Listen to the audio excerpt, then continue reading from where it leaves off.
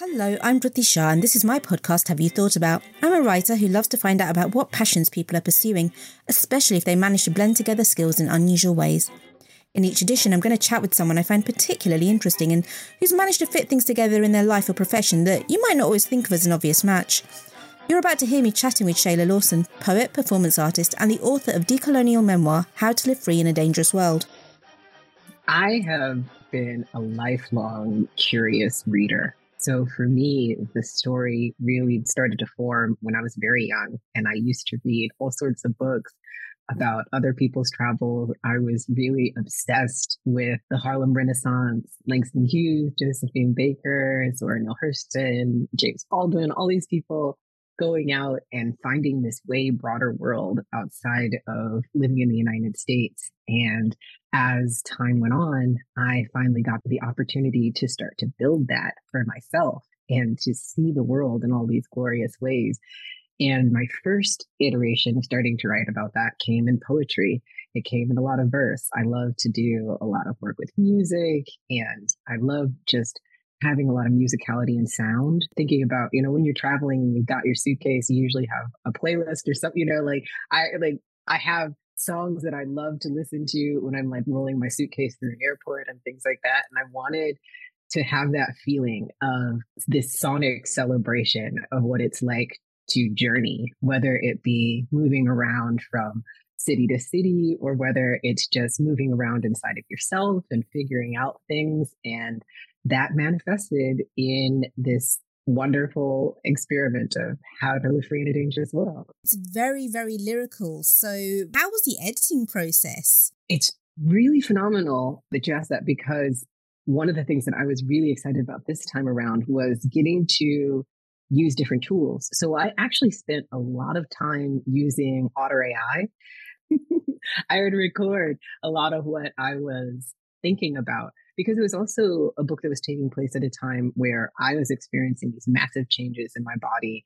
I had to even shift my identity drastically from being what I used to talk about as cosplaying, like a normal person. And like I used to cosplay being a normie, and then I went into being a full-blown, like chronically ill, disabled person. And in that process, it meant that I was spending a lot of time revisiting how I approached my writing process. So I was used to my art coming through my fingers.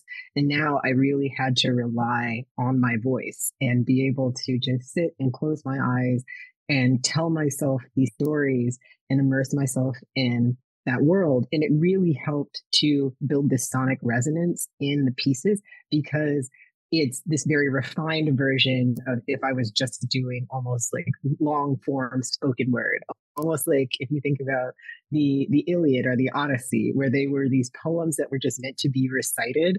That's basically how the book got written. It's this really long form journey that I mostly just recorded while I was sick in bed. So I also just love that as kind of a message to people who are feeling like they can't do things. This was my opportunity to figure out at a time when everybody was telling me my career was over, that, everybody was looking at me as a lost cause, that here is this way that I got to champion over that by just being patient with myself and figuring out kinder ways to make art. But it's so fascinating that you say that, because when you read it, it does actually feel that we're coming on the journey with you, that we are traveling with you, not that you're in bed or that you're, even sitting down writing or creating this. So being able to have that skill to do that, is that something that comes naturally, or that you've really had to train yourself to be able to do? It did not come naturally. It took some work. But what was wonderful about it is that work also really helped me think about place. So when I'm in a car, thinking about the sound of being in a car and sitting in the back seat in Zimbabwe and hearing my friend turning up the radio dial and the beers sloshing the little console. And, it really made me immerse myself in the experience, because I had to shift thinking about it in a very cerebral, visual way and start thinking about just re-embodying that experience, almost like a dream state.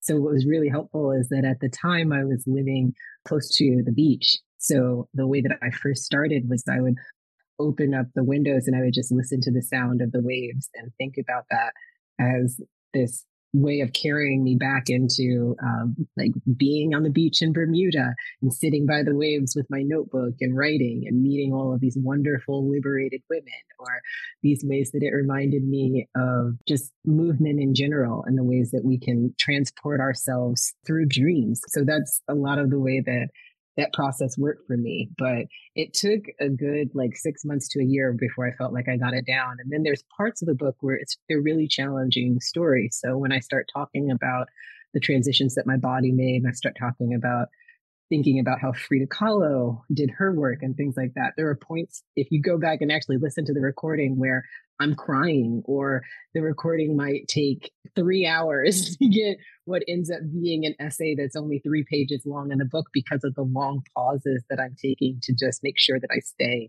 embodied in that experience. So those in and of themselves are an interesting art piece, I would say. But I love how in the concentration of how to put this together as a book, my editors at Tiny Reparation were so supportive of the idea of really just honoring the story as it came and listening to it so it doesn't lose that raw quality.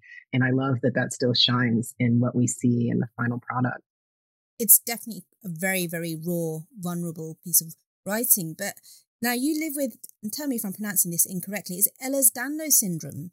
And you're quite unflinching, and you're quite unflinching about it in the memoir. But what is the condition? And can you just give a little bit of insight into how it affects your life? Absolutely. Ehlers-Danlos syndrome, and that's as close to pronunciation as I have as well. I think some people pronounce it slightly differently. Well, what I have, because there's about 13 different forms of Ehlers-Danlos, and it can attack any part of your body. So it could be vascular, it could be a wide range of things. I have a version that is a joint tissue connective disorder, which means that everywhere I have joint tissue, it has the ability to disintegrate or break or bend at will. So it reminds me a lot of like just being silly putty or being Gumby, where parts of myself, I'll wake up in the morning and something will be like stretched out in some weird way. I remember that strange movie, Death Becomes Her, where like at the end of it, Meryl Streep's head is like turned backwards, and that is how I feel often. And that's often like what's happening with my body. It will do very strange things, but it's a very under-recognized condition. I did not know I had it until about 2 years ago when it started to really disrupt my life. Part of my mission has also become to build awareness for chronically ill people in general, but also people who are suffering from rather rare conditions that people might ignore or treat as if it's something that they're making up. Because for decades, I went through this experience of doctors telling me, this isn't real, you're making this up, this couldn't possibly be happening, it's not medically possible. A lot of my travels as well were focused on me looking for alternative means to start dealing with it. So when I was losing my legs, I decided to go to Bermuda to see if I could work with some holistic practitioners to try and rebuild my body. And doing that kind of work also helped me build out this meditative practice that then once I finally found doctors who knew what I was going through, they noticed that a lot of the tools that they teach people I had already learned by just searching the globe for more holistic answers. I tend to get anywhere from 3 to 6 surgeries a year on my different joints. And it means a lot of like healing and recovery is a process that I'm constantly struggling with. But you do go into a lot of detail in the book in terms of experiences, and it feels like there's nothing you actually shy away from. You know, you talk about the nuances of your relationships, of racism, of sexuality, of sensuality, this chronic illness. Was there anything at one point when you thought, oh, shall I go ahead with it? Shall I not go ahead with it? And then really pushed through and felt comfortable with what you've given to the world, as it were? One of the things that this book really helped me to do is re-examine some of my heroes and recontextualize them. So in the process of thinking about travel, so I start the book, I was born in Minnesota, in Minneapolis, Minnesota, where Prince became famous, you know, and I think about people like Prince. And then in the process of becoming disabled, I started thinking about Sammy Davis Jr., who my dog also named after. And I think about Frida Kahlo, as I mentioned, and how she had to paint in bed. And when I started thinking about the things that they offered us in this world as disabled misfits, it made me start thinking about what could I also offer at this time? How much of myself could I be willing to give? And it's part of why the book is called, How to Live Free in a Dangerous World, because we do live in a society where people are being burned. The idea of sharing this much of yourself, of sharing your multiplicity becomes very dangerous. But that's also why I think it's so incredibly important, because we are free people. We are meant to be free thinking, free living individuals. And it is scary as I think about, how are people going to receive this? How are they going to receive me learning all of this information? I think about the fact that there's a line in the book where I talk about ass licking. And I think about there are times where I talk about like having sex as a disabled person and putting on my prosthetic neck brace or my leg braces as part of the turn on. And I am curious about how culture is going to receive this kind of story. But I also know that these stories are so important because there are people who are building salvation out of these wonderfully inventive private lives. And that's traveling too. And I just felt the only way to tell that story authentically was to share my own experience. It is a travel memoir, but there is that very, very deep, raw exploration of your own identity, but amongst a much wider societal picture. There is that exploration of your own sense of belonging, or at least that's my interpretation of it. So that process of curating yourself against this huge backdrop, did you ever get overwhelmed, and how did you navigate through that? This was a liberation for me because for so long I have allowed societal structures to put me in a very specific box. Living as an African American in the United States, whiteness is such a pervasive concept. And in the process of this book and trying to remove the framework of myself juxtaposed against a white background, I wanted to start to think about what it is to just inhabit myself fully and inhabit the full breadth of what that means. And so I started thinking about the cosmos, that this beautiful universe is built on this Black background. So if I started to use that as the canvas on which I started curating who I could be, that language is expansive. And the more that I can share that with people, the more that we can also start to remove ourselves from the frame of who we're supposed to be and think about who we are genuinely on the inside. It's one of the things that motivated me to transition my pronouns, because for so long I just associated pronoun usage with how people received my external body. But then when I started thinking about how Malcolm X used the X as a transition from Malcolm Little into the name that he took on when he became a full member of the Muslim community, that it's a transition phase for me as well. It's a spiritual state of the transitory where I'm also accepting the internal balance, where I'm accepting my ancestral heritage, where I'm just starting to think way bigger about what it means to have a body and stop letting people cram the entirety of who I am and how I feel into a space that makes them comfortable. That's a revolutionary task that I'm really ready to take on. I think becoming a disabled person was the point where I realized that the world will make you as small as you let it. And I have a big vision for how I want to live in this world. And I just want to share that in as many ways as possible. Even, to the detriment of what might be social graces. We shall see. I don't know. I'm not sure about that. Like, there's no such thing as social graces. But there's some. Thank you. Needless. Like, do what you need to do. But there is that evolving as you move through the book, through the journey that you're on, and as I keep going back to that rawness of it. But how did you make sure, or how are you making sure that you are keeping a sense of self and not everything is being given to the reader, to the world, that Shayla is still Shayla for Shayla's sake, not for wherever the reader will make Shayla to be? Thank you. That's a wonderful question. I've cultivated such a beautiful stationary world that is full of art and love and support, and having that quietness around me gives me all of this creative energy to share with other people. And my great hope is that this book will be the catalyst for me to continue to live in that way, where I can build a structure of support around myself, very much like what I talk about in the chapter on liberation, where having this community of people where we forage together and we conspire together and we support each other in making art and having visions. Like that is a world that travel has allowed me to build. I've been able to find my people. And now I get to share a little bit of who they are as well with the world. So since I have that at my back, I also, have my furry minion, Sammy Davis Jr., at my back at all times. So I have a world in which like there is so much love and support that I feel ready to share this much. I'm going to pick up on that. Like, it does feel like you've got a collective that we're bringing people along with us. And it's like, oh, I know some of these characters now. And what really stood out is that you're willing to have uncomfortable conversations with people that you are coming across or have had close relationships with.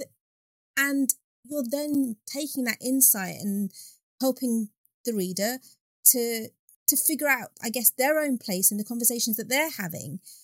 With what you've included in the book, was there a degree of poetic license, or is it all very, very factually based? There's a line in one of the opening paragraphs that says something to the effect of, everything here is true and what's not is even more truthful.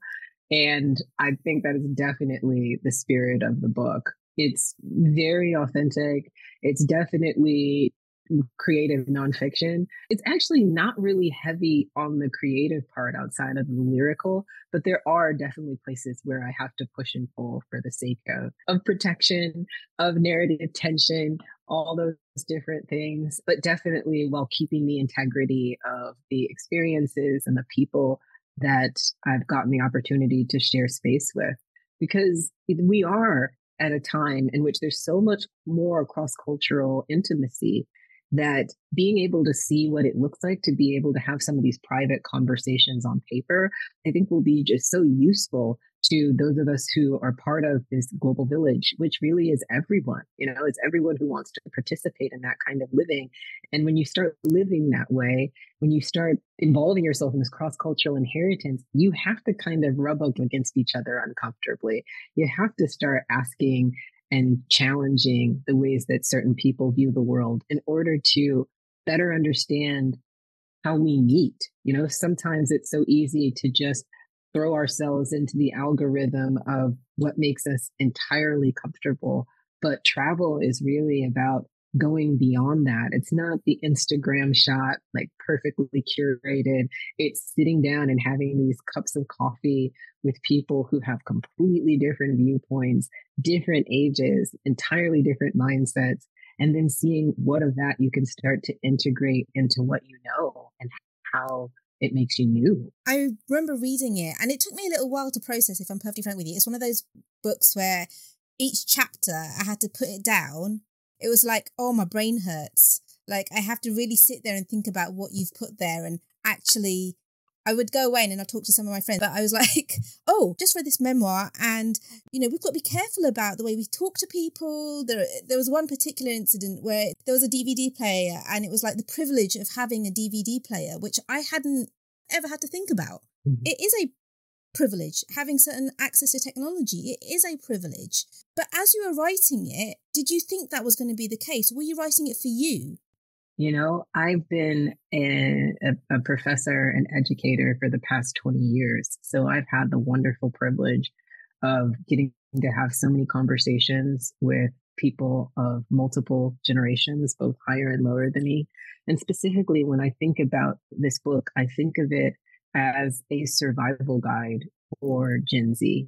I think of it and I think about the difficult conversations we've had in the classroom, the way that they've made me challenge my conception of personhood, the ways that they are challenging us to examine some of the ways that we use language and the things that we take for granted. And I wanted to provide them a text that said, I heard you. I was listening. And here are the hard knock lessons that I've had to learn when it comes to my own privilege and my own arrogance and the ways that I might think of myself. So what's nice too is because I have that system of checks and balances, it provides me with this sense of not building an ego around it. I had a gorgeous experience this summer in Senegal, getting to spend time at a really international dance studio. And one of the students, in looking at some of my earlier work, was asking, it's very nice that you spend a lot of time writing about African Americans, but do you think about Black people across the diaspora? Are you writing those stories? Have you figured out how?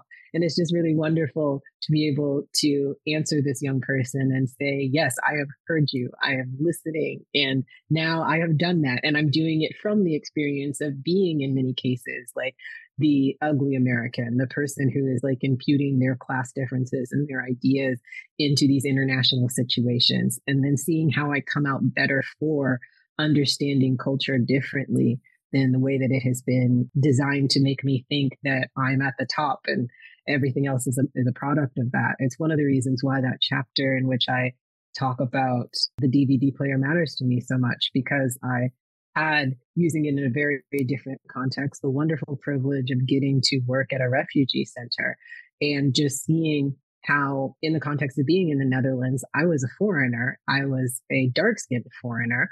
So I was dealing with all sorts of prejudice on my own end. But then looking at people who had all of the features of being my family members, but who were in a state of crisis, who were living in these asylum centers with very few resources, coming from incredible backgrounds.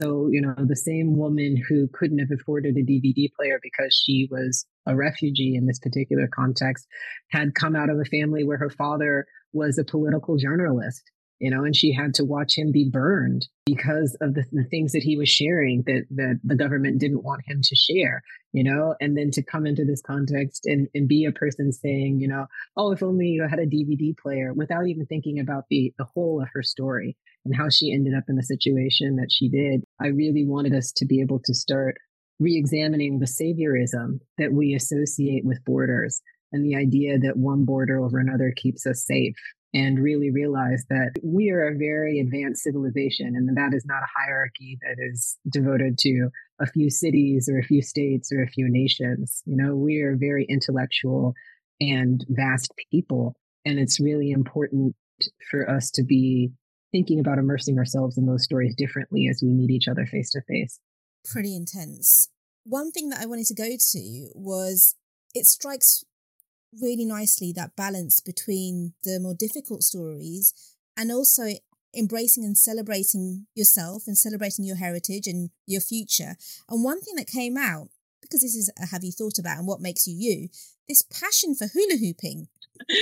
Yes, it's wild because now I'm fairly crippled, so I actually use a walker and different devices to get around.